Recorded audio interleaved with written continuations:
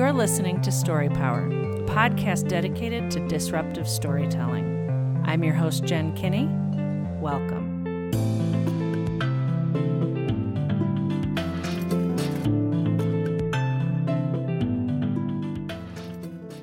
On today's show, I'm welcoming Nya Abernathy, creator of The Dignity Effect. The Dignity Effect is dedicated to helping people learn about social, emotional wellness and unity-oriented peacemaking. I'm really excited to have you on the show today, Nya. And why don't you start off by telling us a little bit about who you are and how you have come to this place in your life? Who am I? First, my name is Nya Abernathy.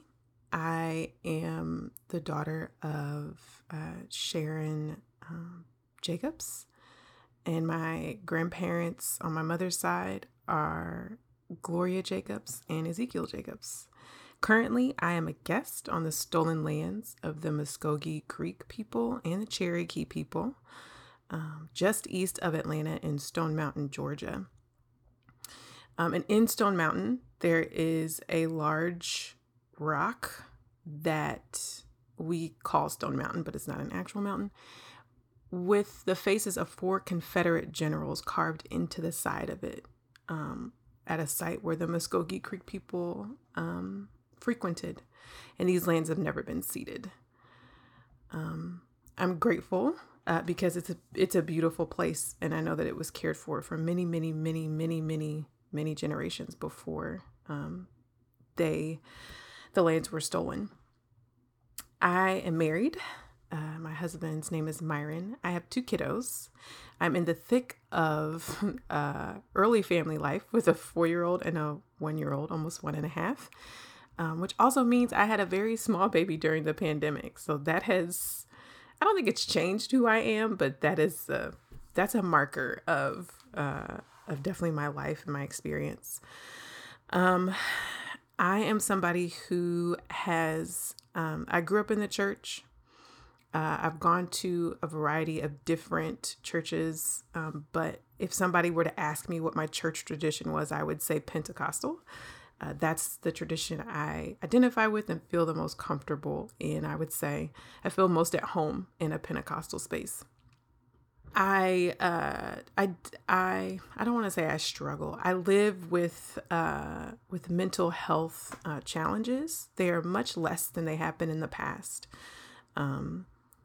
But they have definitely something that have marked my story and my experience. And as a Black woman who has grown up in the church, it has been a process to be very honest about my own mental health challenges, to be willing to go on a journey that was more than just pray and read the Bible, but was deeper and really liberative.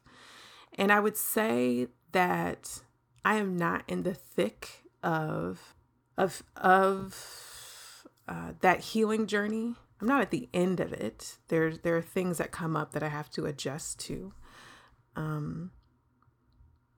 But I'm at a place where I'm managing some of the things that I've struggled with pretty well, and I'm really grateful for that, while paying attention to like what comes up in my kids or what comes up in my friends, and making sure that we are open about the things that I was very reluctant to be open about, and probably suffered longer than I should have or had to because of that. And one of the most important things to me is relationships, and the relationships being as synergistic as they can. And when they can't be synergistic because there's more than one person involved in relationships, for them to be as healthy and as life-giving as they possibly can be. And helping people through that. That's something that I have learned and continue to learn what that looks like. What does that mean? How do you navigate relationships that are complicated or long-standing or have changed a lot over time? And what does it look like to invite people into that who've never really thought about the dynamics of their relationships, the health of their relationships, the well-being and the wellness around their relationships and their emotions?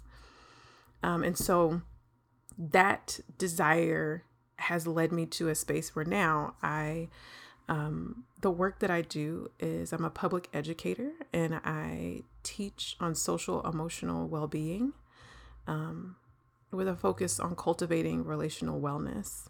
And that's relational internally for the individual as well as outside of them in interpersonal relationships, and then relationships that reach out to acquaintances, strangers, and even considering the relationship that they have with those that they would consider their enemy.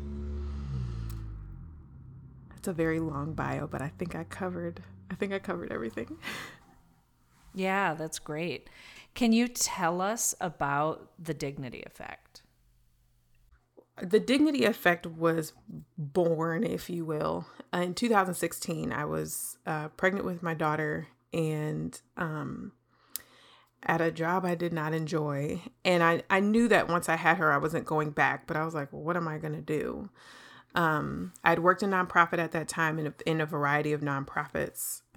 And one of my favorite things that I'd done was build some of those programs that I talked about, like build camp program, things like that. And then the one-on-one coaching that I did with people, one-on-one coaching in education, whether it was parenting education for parents that were, they had open cases at DFACS, so they had to go through a curriculum, whether it was that or doing coaching with people, individuals, as well as their families who were entering into a recovery season from addiction. So they have gone through an intensive program, they're coming out, and I was there to walk alongside them to help them take all the things that they learned and apply it to real life, and the ups and downs of that.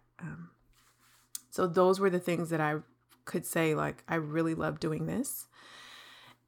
And marrying that with my concept of dignity, which had just I'd been able to put words to it for the first time. It was always there. I'd been talking at the time. I had really been doing a lot of reading of Brene Brown's work, Dr. Brene Brown. And so I had words like vulnerability and authenticity and things like that were like really, and I was like, yes, this is good. This is a thing that I really connect with. And I can't remember which work of hers it was, but something I read in something of hers brought this thing of dignity to like in my mind. And I was like, that's it. I don't know if this is how she's intending this to come across. This is how it's come across to me, this dignity piece. And so once I realized that there was like a word for it and it wasn't this like amorphous random thing, it started to feel like something that I could grab a hold to and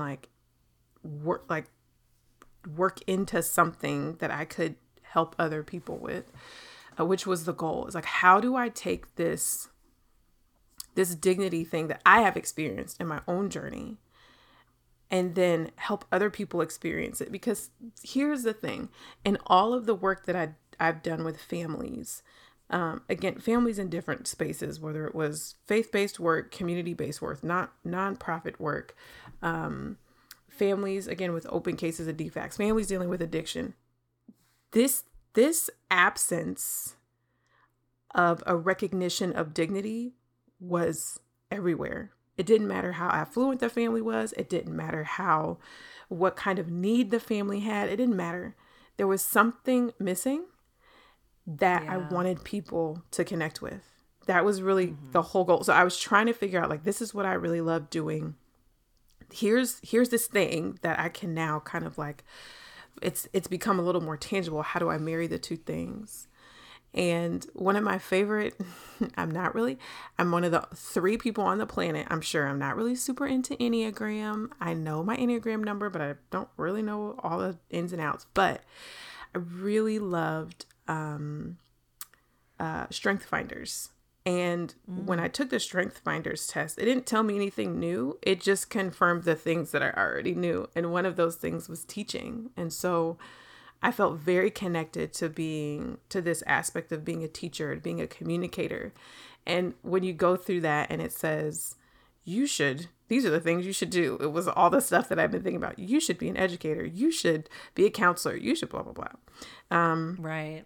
So I was very, I have a friend who is a social worker. And at the time, she was like, you need to just go into social work. I said, ma'am, I'm going to have to go back to school and I'm still paying back my loans for my bachelor's. I'm not going to do it. I just can't. Right. My soul, I cannot reconcile that. Right. And so, but I've had that, I guess, the spirit of a social worker, of a counselor, of somebody who is really trying to walk with people in the reality of their actual lived experience and help them be grounded in who they are and make decisions that are really beneficial for them and for those around them that they love. So I think that's always been there. I do. That's awesome. I was really excited to connect with you and talk to you today in particular, because I feel like we have very shared passions. Mine being as well, like actually something I've been thinking about for the last few days, it's really been stuck in me, is the line from the, like what we know as the Christmas song, that the soul would know its worth. Mm-hmm. And that has just been going over and over and over in my mind for days and days now, just thinking about this idea of the joy like that I get when I encounter these moments with people and I see them experience their worthiness. And that's such a powerful thing. And when I sit here thinking about like, well, why? Like, why do I feel motivated in that way? You know, what motivates me? I don't even know if I can put words to it, but here I'm going to ask you, like, why? Do you know why, or what it is in you that really excites you about doing this work that you do? Mm-hmm. Oh, that's a really big question that I don't know if I've ever... It's totally unfair too, right? Because I'm sitting here saying, I can't exactly tell you why, but it's just like when I meet my people who have this shared passion and excitement, I know it, like I feel it. Mm-hmm. It almost feels like something outside of me, you know? And I would think everybody would really be passionate about this, but they're not, right? Like they're just not. Yeah. So there's something about some people where this is something that really resonates with us and that we want to spend our time and life energy contending for. The first thing I think about is, so in this Strength Finders, there's five of your top strengths, and I never remember all 5 of them. I have them written down somewhere, but one of my top 5 is a strength called woo, which when I read that, I was like, what is that? But it is this, it's very like, because the rest of them are like communicator, learner, you know, it's like, and woo comes like I think it's like my 3rd or 4th, somewhere towards bottom. So I actually was able to pull this up. So there's another one that I'm going to read from the Strength Finder. They're really brief. It's not going to take a long time, but, so one of the things that I loved about reading what woo was that it said, this person never meets a stranger. And I was like, I'm like everybody, the person I don't know. I'm like, hey, what's going on? How you doing? You know, and one of the other strengths that I have is connectedness. It's actually my 2nd top strength. I was able to pull this up very quickly. I'm going to just read to you what it means, what they explain it as. I think you'll connect with it. Yeah. So it says, people who are especially talented in the connectedness theme have faith in the links between all things. They believe there are few coincidences and that almost every event has a reason.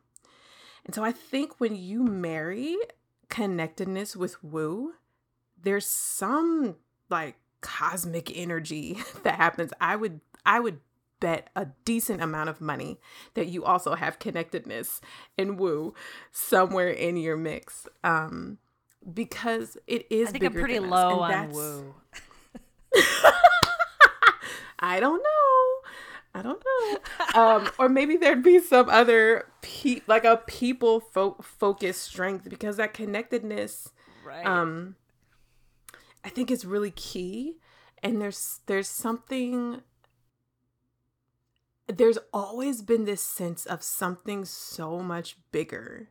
And yes, I think you could think of like creator, God, yes, but not just as like, I understand that there is a power being that exists, but that there's something about that being existing and us existing that is really, really important and powerful and beautiful. And when we look out into the world and we don't see that being reflected in people's experiences in their lives and in our own communities, in our own lives, we're like, something is wrong. And so there seems to be this pull for us to say, I like, it's almost like we're holding that cosmic reality of like beauty and creation and intentionality and love, and like holding our neighbor and just like, I want to be the force that helps to bring these things together in a way that's Yes. synergistic, and there's flourishing and there's thriving. And I know that's a very long explanation to your question, but that's what I got. I think it's something like that. I love the long explanation to my questions, by the way. This is your show today, just so you know. So you can take it in any direction. You can answer the question the way I ask it or completely differently.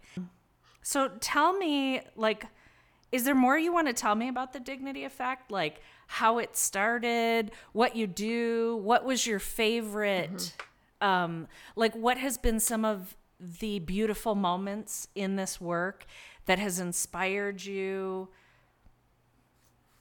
Anything. Yeah, of course. Yeah.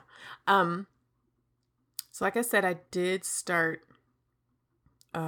started the Dignity Effect back in 2016. And when I say start, it was a soft start. I wasn't like, I didn't go get an LLC and like, I didn't do that. But I still have the notebook where I was writing down all of the ideas. This is, what am I going to call it? Before it was the Dignity Effect, it was like, I knew it was dignity, but I was like, the dignity what? And so I have those notes, and I connected with the Adinkra symbols that come from Ghana. And so I like printed out and cut out these Adinkra symbols. I was like, am I going to use this Adinkra symbol for the Dignity Effect or this one? And like, you could see my process of really trying to figure out like, what is this? What does it feel like? What am I doing? There's pages and pages and pages of ideas. Maybe I'll do this. Maybe I'll do that. Because at the time because I always was like, I want to do work. Like, this is not something cute that I'm just going to be like, I don't know, it's fun. I'll think about it. I was like, no, I want to put my hand to the plow of this and do work. And my context was always nonprofit. And so the way nonprofits usually are built, they're usually like, people are community focused. And so that felt very easy to think about. So I was kind of pulling from behind me, from my past experience, because the current place I was in, I was like uninterested in that. And so in the beginning, you could go back through that notebook and really see me trying to massage out what this thing is. Where does it belong? Like, and I think there's one page where I literally just have a list of like, I'm just going to do all the things. And I look back at that now and I'm like, no, you're not going to do all those things. That's like 4 different businesses that you just wrote down on this one page. Like, Right. and so, and then I had a kid because I was pregnant. And so I'm thinking about this dignity thing. I started my Instagram page in 2016. And at first it was just like quotes and thoughts and like, here's, things we should be good to each other, like very general. And then I'm not thrown into motherhood. Like, I didn't know I was having a kid, but I've had a kid. I wasn't working. I was dealing with postpartum depression. Fun fact, I hadn't really had a depressive episode for a long time. It'd been years. And so as I was educating myself, as my first kids, is when you read all the books and you talk to all the people, you listen to all the whatever, you do all the things. I was like, I'm good. I'm good with the depression thing. Like I've done this dance before. Like I know what happens. It's fine. And even my OB at the time was like, okay, but you're gonna like tell me, you'll have some check it. Tell me. I'm like, yeah, I'll tell you. I was like, I'm good. Yeah. And then proceeded to deal with postpartum depression for the first 18 months of my daughter's life. And part of that was because I could not admit that that it had gotten me again. I was like, no, Yeah. I've got this. I figured out how it works with me. And, but postpartum depression is a little different. It just is. And I mean, that's another podcast to talk about that, but, that was going on, me dealing with that. And, what does it look like to find help? What does it look like to lay down all the expectations of yourself around motherhood and, all of those things, realizing that I had decided I'm going to be home with my daughter for a year, and realizing after 7 months that I didn't realize it then, but looking back, I went back to work part-time at 7 months. One, because we needed the money, but also because I was losing my actual mind, because I am not built to just stay at home all day and be with somebody's child, even if it's mine. Like, I'm just not. And so I had to admit that and not feel guilty about that reality. But these are real things that new moms go through. Yeah. There's these expectations that are ridiculous. So there's a lot I was navigating. And so it's not like I started the Dignity Effect in 2016 and I was super focused on like building this business and this brand and all this other stuff. I was just trying to get some good words out into some spaces. Like, that's all I was trying to do. But I knew, but I knew that it had to be more than that. I just didn't know what or when. So that part-time job that I took while, after my first child was born, turned into a full-time job. And so fast forward a few years, and I am in a full-time job, I had already gone through my first cycle of burnout. Burnout is not cute. Let me just say that. I've been through burnout before. I think in my experience, burnout is extremely common in a nonprofit setting for all the reasons. And again, I deal with perfectionism too, Jen. And so it's very easy to be like, I can do it. And I think I think women in general carry a certain sense of like, I need to be able to do this. But as a Black woman, I also was like, I have to be strong. I have to be resilient. I can handle it. I can, all the things. And again, I'm a mother with like a child who's under 3 at this point. There's all these other things going on. Wow. And I had gone through my first burnout cycle. I was approaching my second, and I was leaving work on a Sunday, heading home. My husband was home with my daughter, and I called him and I said, I have to get someplace and pray. I was like, I know Catholic churches are open, like, generally for prayer. I'm making assumptions because I'm not Catholic. Remember, Pentecostal, we might have Sunday night service, but they wasn't open at this time. They was probably closed. Right. But I just called him and I said, listen, I might sit at a bench in a park. But I just got to get someplace by myself. And we were in a 2-bedroom apartment with a 2-year-old. There was no way I was going to be by myself. So I'm literally driving home. I see this church that we pass often. Their lights were on. I said, I'm just going to go in there and ask them if I can pray. I don't know these people.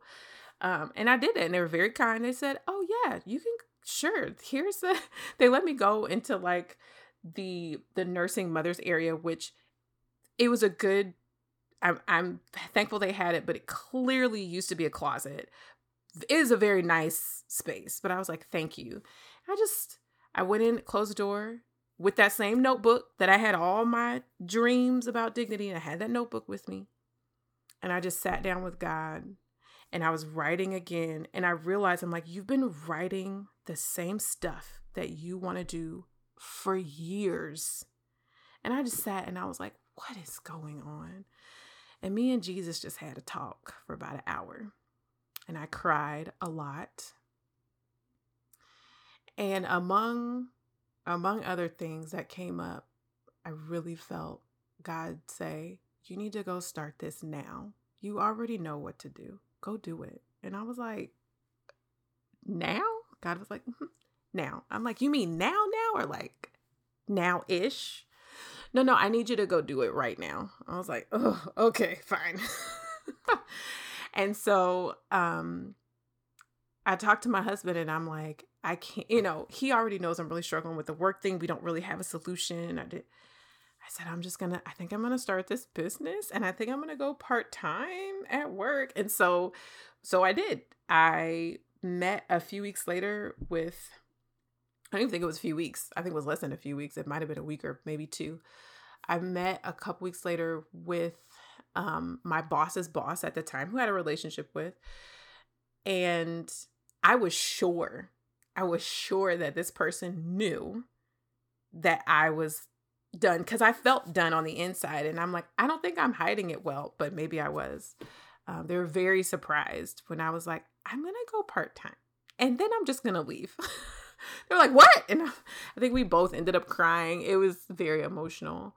I got an LLC for the business, and then I found out I was pregnant with our second. And I said, well, this timing is a little strange, Jesus. I'm not really sure. What? Jesus probably like, that baby, that was you and Myron. I didn't have anything to do with that. So that was interesting. My pregnancies are usually healthy, but just also miserable. So, but that process of just sitting with God and just being like, what am I going to do? I'm like literally dying. And God's like, remember these things you keep thinking about? You can go ahead. Like, I'll take care of you. And so that year, so I'm pregnant, I'm part-time, I'm trying to figure out building this business. I meet people, this is pre-pandemic, y'all. This is 2019.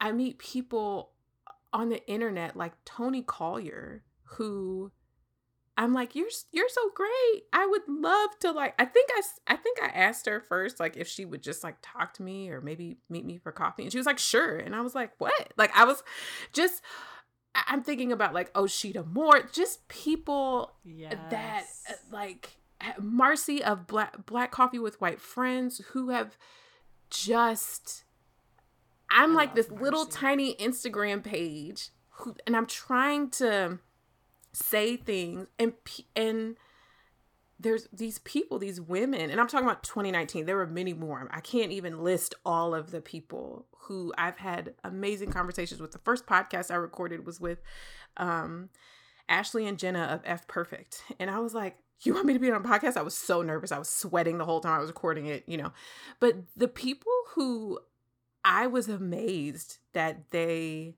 just said, I love what you're doing. And I'm like, I have 27 and a half followers. Like, what are you talking about? And people who would give their time and encourage me, people who I call friends now, those were the things that helped me realize that I'm not really into social media. I'm not particularly good at getting followers. But the message was important. What I was saying was important. What I was trying to draw people into was important. And I realized it wasn't just important to me. It was important to other people. And it was important to other people who were trying to also draw people in with their messages. And so there was something about that gave me some courage to just keep going. Because listen, there's been a lot of times, where I have said to myself or one of my friends or to my husband, I'm going to quit and just go work at Costco so we can at least get some discounts on our groceries. Because why am I doing this? You know, like, and then especially my husband will look at me and be like, that's cute, because in 6 weeks you're going to be like, this is terrible. I just want to go help people. And he's like, so can we skip that and you just don't quit what you're doing? I'm like, all right. Right. So yeah. And I think one of the things that has happened since I actually got the LLC, became an actual business, is that there has been this draw and this clarity and this focus into what am I doing? What is this? For the longest time, I couldn't give the elevator pitch. What do you do? And then I would give like a 3-minute explanation. I couldn't just tell people I'm a public educator and I educate on social emotional well-being. Oh. And then if they ask me more, I can tell them more. I've only recently been able to do that. And so much of it has been the process. It's been my learning. It's been these interactions with these other people who believe in what I'm doing and are willing to hold space with me and talk to me. And, you know, it's been the whole process. And so, yeah, I hope that answers your question. I think. Oh, yeah. No, this is great. And to just add one more thing. So in 2019, right, I quit my full-time job. I start a business and I get pregnant. I have my baby in January of 2020. My goal is, okay, I've completely quit. So that job that I went part-time to does not exist. I do not work there any longer. I've had a baby. I'm going to go through that 4th trimester. And then I was like, okay, I'm going to start getting out there because I'm getting a little more clarity about what I want to do. Who are the people that I need to talk with? Where can I get in to start doing some trainings and, you know, whatever. So I'm literally March of 2020 is when I'm leaning into this. Okay, I'm getting ready to really be more focused on the business, and the pandemic happens. And the whole of the United States goes into a lockdown, even though everybody was not doing it. But especially me with small children, I was like, no, nobody, don't even look in our direction. In case you have breath coming through your gaze, just don't, no.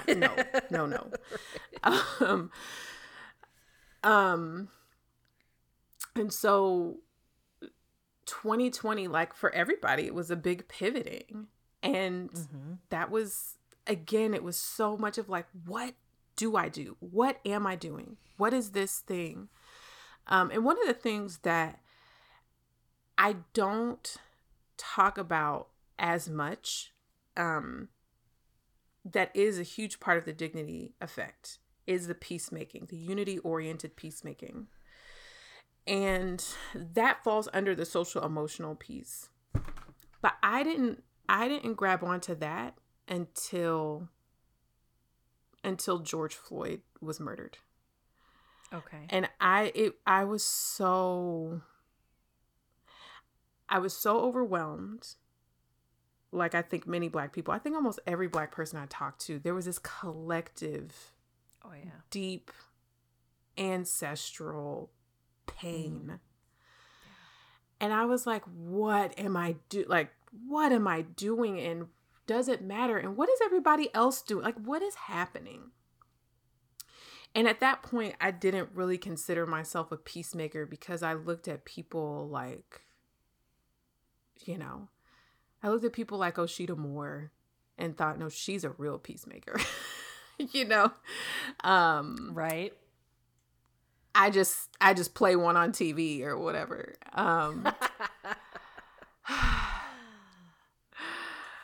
But I really had to reckon with the reality that a lot of what I was talking about was justice oriented. It was about peacemaking, and it was about a peacemaking that leads us, yes, to justice, but to this deeper place of justice where we can actually reach real unity, not sameness, but oneness, not assimilation, but a caring for one another and a holding of one another's differences, that honors who we are uniquely, Yes.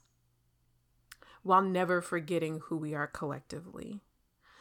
And so that is something that has always been in the heartbeat of the Dignity Effect. But I have recently been willing to say, okay, yes, I'm also doing this thing over here. And a lot of that, I think I am fine-tuning that in spaces like Subversive Seminary in the Inverse community. As I'm learning and reading from people like, just the list of people that I'm learning and reading from. Marcy from Black Coffee with White Friends has been hugely influential in me reckoning with the reality that I am a peacemaker and what that does, what that can look like. So all of that to say, I am much more clear, and the Dignity Effect is still evolving. Dignity is bigger than me. I don't have a trademark on dignity. I'm not the guru of dignity. It is bigger than me. I don't know how many people are talking about it, teaching about it in my specific context and lane, but that's okay. Right. They're coming, and people have their own context where they are talking about dignity, and it's really, really important for it to be lifted up. And one thing across the board one thing that informs literally everything I do, not just with dignity, with the Dignity Effect, but with my own life, is the reality that that dignity is primary. It is the truest and the most important thing about me, about you, about the stranger that I don't really know, but I know that they're in need. It's the truest thing about my enemy. And so what does that mean then? Then what does it mean? If it's the truest thing about me, if it's the truest thing about you, if it's the truest thing about every person in my family, I don't think it necessarily means we hold hands and sing Kumbaya. I think it means that however we approach one another in whatever context our relationship is in, even if we have to approach one another with hard things, with boundary setting, with truth telling, that we do it remembering that we're talking to somebody who is also a bearer of the image of God. Amen. And for me, that has meant I have to tell you the truth. I have to tell you the hard thing. Because you're worth that. You are worth knowing the truth and the hard things. You're worth knowing that you hurt me, or that I'm watching you hurt someone else, because you don't have to do that. And I believe that you can connect to this reality of dignity and decide, I'm not going to continue to hurt people. I am going to lean into learning or doing something different. And I believe that because there's this shared humanity that each of us have. And many of us, I think, that's never been nurtured. It's always there, but it's never been acknowledged. It's never been nurtured. It's never been showcased, talked about. And I think we would be a very different people, a very different society, a different world if dignity really was the primary thing about each one of us. I'm trying to decide what direction to go in. Clearly, I could talk to you for multiple episodes about many different things. Because on one hand, like you're talking about Marcy Walker, for example, and her space, Black Coffee with White Friends, and the influence that that has had and the impact that has had. And it's so funny because I feel the same way about Marcy and Oshita. So I've gotten to know Marcy really well, whereas Oshita, I kind of know and have worked with her on her book and stuff. But like, I look at Oshita and I'm like, she is a brand of peacemaking that just inspires me. I don't know that it's my brand, right? Like like I had to come to this place too of contending with like, I am a peacemaker, but I am also a disruptor. And my peacemaking comes through disruption while holding that essential tenet, like you're saying, that every single human being is a reflection of the divine, right? And so, like, to me, how am I showing up? How am I holding space for people? And how am I interacting? Because it's easy sometimes to get into these spaces and into these discussions about justice. It's easy for me sometimes to get really dehumanizing when I'm talking to my cousins who don't believe that systemic racism exists, or that these are issues that exist and that it's all some political charade, right?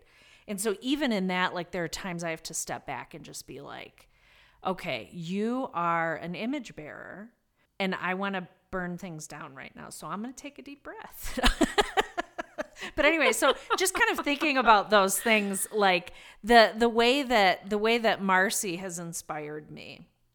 Her space is so beautiful. And I remember the first time I interviewed her for Speaking of Racism, like years ago, I was so excited when she came on.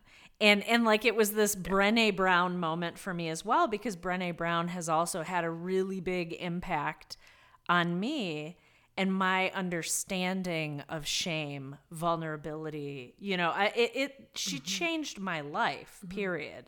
I wouldn't be sitting here having these 100%. Conversations, I don't think, if it weren't for her. Right. And the reading and the work, you know, that she's done. So one of my questions I'd like to ask you is, within your, so I have two questions, so we can answer this how you would like to, but one of the questions that I would like to know is, like, what was it in your life and in your journey? Because you talked briefly about that when you emailed me, about like, there was this moment for you where you came face to face with your dignity, and that changed the trajectory of your life and your work. So what was that? That would be one question. Another question is just a practical question about, like, what do you do? Like, what does the Dignity Effect do? So as people are listening to this and they're like, okay, but what is the Dignity Effect? Like, where do I go and become a part of it? Is it a community of people? Is it like, what is it? So how would you like to kind of address those two thoughts that I have? I can actually answer both of them because one leads into the other. Cool.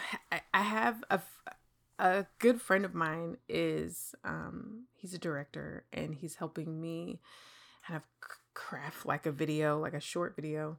And he's a phenomenal storyteller, and he's asking me about the story of the Dignity Effect. He was like, actually, what is the Dignity Effect? What do you know? And I was like, yeah, I got you. So the Dignity Effect is what happens when we see ourselves reflected in who we would consider to be the other. And when I experienced this while I was working in the addiction recovery world, it's the first time this had ever happened to me. And the first time I experienced the Dignity Effect, the actual effect that dignity has on us, it changed my life.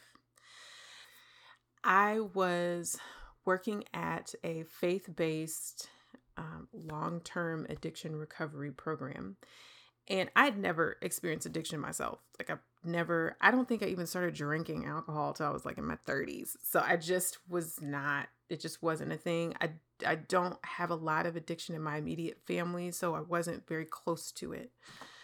And so I'm in this space very unaware of how I was operating in a space of saviorism. And it was very unintentional for me to be in that space. But I I was like, let me help you. Your life is terrible. My life is not. Let me help you. It was that kind of, thinking, unconscious thinking. And I'm in a group and I'm listening to a gentleman share, and totally different, older white guy. I mean, just so different from me. And he's sharing his story. And I start to hear myself in his story. And I don't remember the specifics of his story, but I remember feeling what he was describing. I remember feeling what he was feeling. And at that moment, I realized that it didn't matter that I dealt with legalism and perfectionism, and I've now if I'm in an addiction recovery space, I might say like I'm a recovering performance addict, because it was always like, got to be excellent, got to do your best. Yeah. So that might be how I was dealing with my pain. He was dealing with his pain with alcoholism, lying, all these other things. But our pain was the same. And for the first time, it didn't matter. It didn't matter that he was an alcoholic. It didn't matter that I was, a perfectionist. The thing that mattered the most in that moment is that we shared pain, no matter how different the rest of our story was. And I could see myself in him, and I could see him in me. And I couldn't other him. I was too connected to him after that moment. And it completely changed me, because for the first time, everybody's on a level playing field. And I cultivated that, right? Like, it wasn't like this instant, that was years ago. I wasn't even married at the time. I didn't even know my husband. This was a long time ago.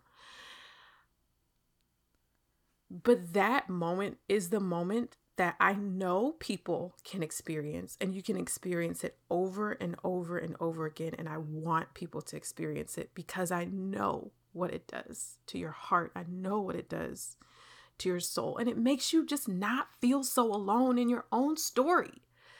And that's part of this. Our pain that we carry, those parts of our stories that are hard, that are tender, that we are like, don't tell anybody about this. I'm going to sweep it under the rug. I'm going to put it in the corner. I'm going to lock it up in this chest that's in the closet that's closed and the closet is locked. Like, we do that to ourselves, and you start to not feel so alone when you can hear in someone else's story, when you could hear in somebody else's lived experience, when you could see it in their eyes, when you could hear it in their voice.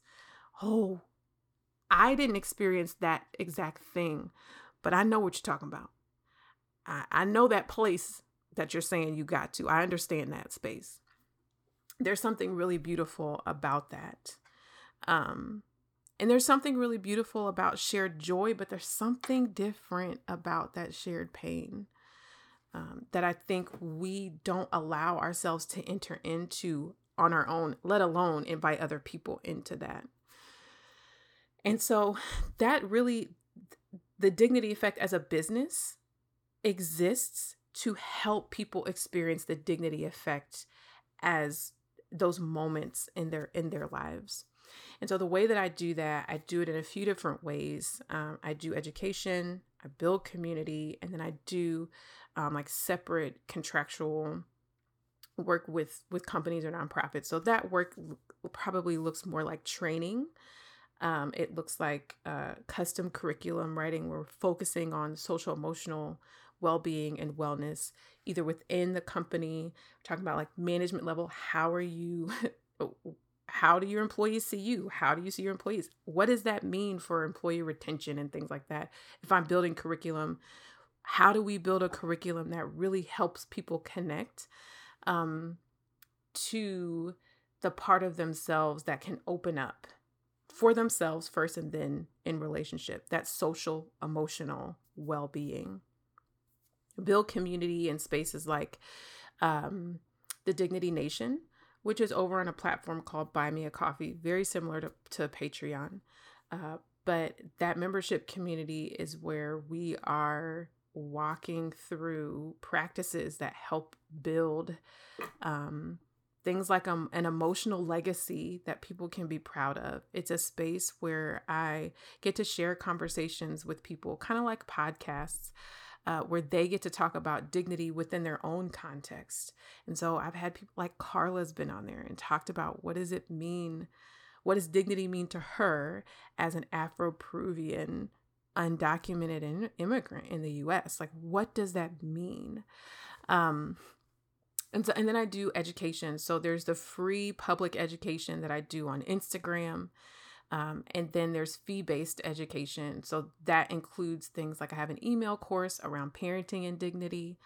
I said before that families have been kind of the commonality in most of my vocational work. And so I really love working with that demographic, people who are parenting kiddos, because I do think that is a really sweet and sacred space where we can start changing who and how we interact with dignity, and where we get introduced to this concept and this thought about who and why and how we are.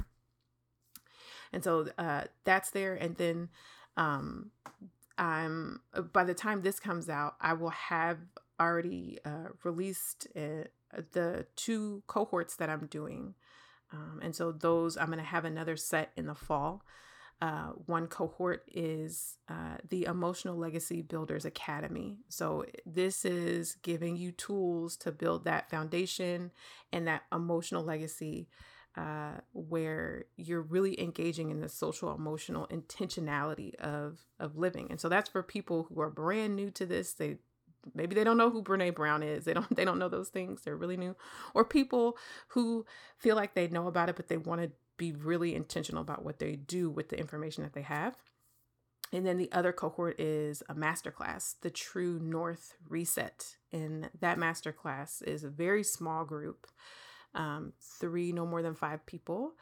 And that is where I am going to be walking with you in this small group on how to make dignity that primary thing in your story, in your life, for who you are, and then making sure that that translates into the stories that you hear from others. So how does dignity become your true north? And so we walk through that in that masterclass. So those are the ways that I'm really pressing in and trying to get this, trying to make sure that people are open to finding themselves in that moment where they experience the dignity effect. That is beautiful. What is one thing that you think is really important in somebody who is like wanting to walk in this way of acknowledging the dignity in others, but also in themselves? Like, is there something that you feel like really helps to open that, and something that you feel like really closes that off? I don't know if that question is making a lot of sense, but yeah, no, it does. Number one thing I would say is journaling. It's number one. Throughout my own healing process, journaling has been,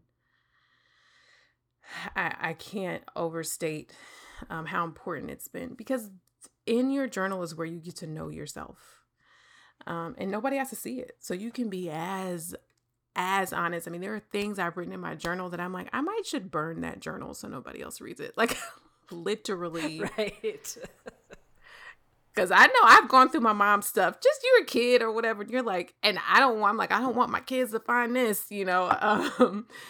But I would say, and I say journaling is number one because journaling is free. If you have a phone, you can journal on your phone.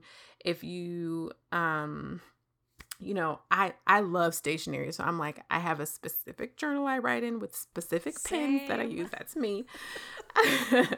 But I think just journaling, and let me be specific about the kind of journaling I'm talking about. I'm talking about, you know how people who are really into yoga talk about like showing up on their mat and how they show up on the mat and they bring, like, you got to do that with your journal. You got to show up with those pages and that pen and be like, we about to do some work, you know? And yeah, and I mean that I have journal entries that are pages and pages long because it just came out and I was just like, I have to get it all out. I'm crying. There's probably dried tears on those pages, you know. But yeah, journaling is number one. And I would say alongside your journal, especially if the only emotions that you really know how to identify are like sad, angry, and happy. Like if that's as far as you go, definitely have something with you. There's my two favorite resources for this is you can Google the feeling wheel and there's a whole bunch that come up. There's a ton of them. Just pick one. Because if you're only working with 3 emotions, it's gonna get you. It's gonna get you a little deeper. And then it'll give you some words to help you express what's going on the inside or how you felt about something that happened during your day. The other resource is Brene Brown. She has a downloadable PDF on her site called, I think it's the list of core emotions. And so that's another, I think there's about 30 on that page. So either one of those, if you're feeling real extra, you can do both. You don't really need both, but either one of those, something to write with and some pages. And that is where I would tell anybody to start there. I appreciate that. And I feel like this is for me, like literally yesterday, my friend tweeted out like something about, I never knew how much journaling heals. And I was like, I need to journal. Cause I'm the person who has all the leather bound journals, like over the years, but I am telling you, I haven't journaled like that in years. And I just yesterday was telling my husband, I'm like, I think I need to start journaling again. And here you are with the message. And I'm like, okay, I'm getting off and I'm going to start journaling. I'm just saying, it might be a good idea. I'm just saying. I love it. I think it's a great idea. And let me say too, because I'm in a space where it's very hard for me to journal often. So anybody who's like, oh my gosh, I can't do one other thing, like just do voice notes, just voice record it on your phone. I love Evernote. You could do audio recordings in Evernote. You can just keep it in the voice recorder on your phone and just keep it. But like, if you're like, I can't sit down and do it, do something where you are connecting very honestly with yourself. Because if you are not yet in a space where you can show up honestly in relationships with other people, you've got to hold a space for yourself where you can show up completely authentic, no apologies, no guilt, no shame. And you're going to be able to do that with a journal. I love that. Yeah. So 2 more things. One of my questions I try to ask everybody is, what gives you hope? Inverse. Right? How many times have I talked about inverse on this podcast? I'm trying to not, be that person who's like, but it does. And this is going to sound cliche, but it's true. But it's also my kids, because the reality of the world hasn't gotten to them yet. And so my 4-year-old is like, I just want to let her dream about how wonderful things are and how expansive her imagination can take her and what's possible. I want to give her as much space in that as I possibly can, before she starts experiencing the world in ways that tamp that down. And I will say, with all of its complications, and I'm not saying that I'm glad that it happened, I was able to help with that this last year in 2020 with the pandemic, and just having conversations with her that maybe I wouldn't have had time to have otherwise, or exploring different avenues that I wouldn't have thought about because she would be doing something else. I'm having to problem solve with, like, my kids are home with me all day. It can't be me for 12 hours. Like, I can't do that. So what does it look like for me to continue to allow her mind and her hope to expand and have help with that? And so we've discovered, things that I think are really beautiful. So my kids give me hope. And Inverse, because that community I couldn't have dreamed of that community. Right. God has answered prayers and created prayers from my experience in that group that I never even knew I had. God has given me friendships, deep relationships that I don't know if I would have gotten them in any other context. I just don't. Right. And the people who are in the Inverse community, I really do feel like it's so diverse. Gosh, there are so many different people. But all of us are like, there's got to be a better version of the world than what we have right now. All of us are trying to lean into, what does that mean? What does it mean to have a Jesus-shaped imagination for the world that we're all currently living in? And I've never experienced hope. I've never experienced Jesus like that. And I'm able to show up as myself, as Pentecostal Naya, next to, like, Anglican Father Ken, and it works. It works. Right. And there's something just totally beautiful that I couldn't have imagined it. But I'm grateful that God imagined it. So. All right. So where can we find your work, follow you, and support your work? Yeah.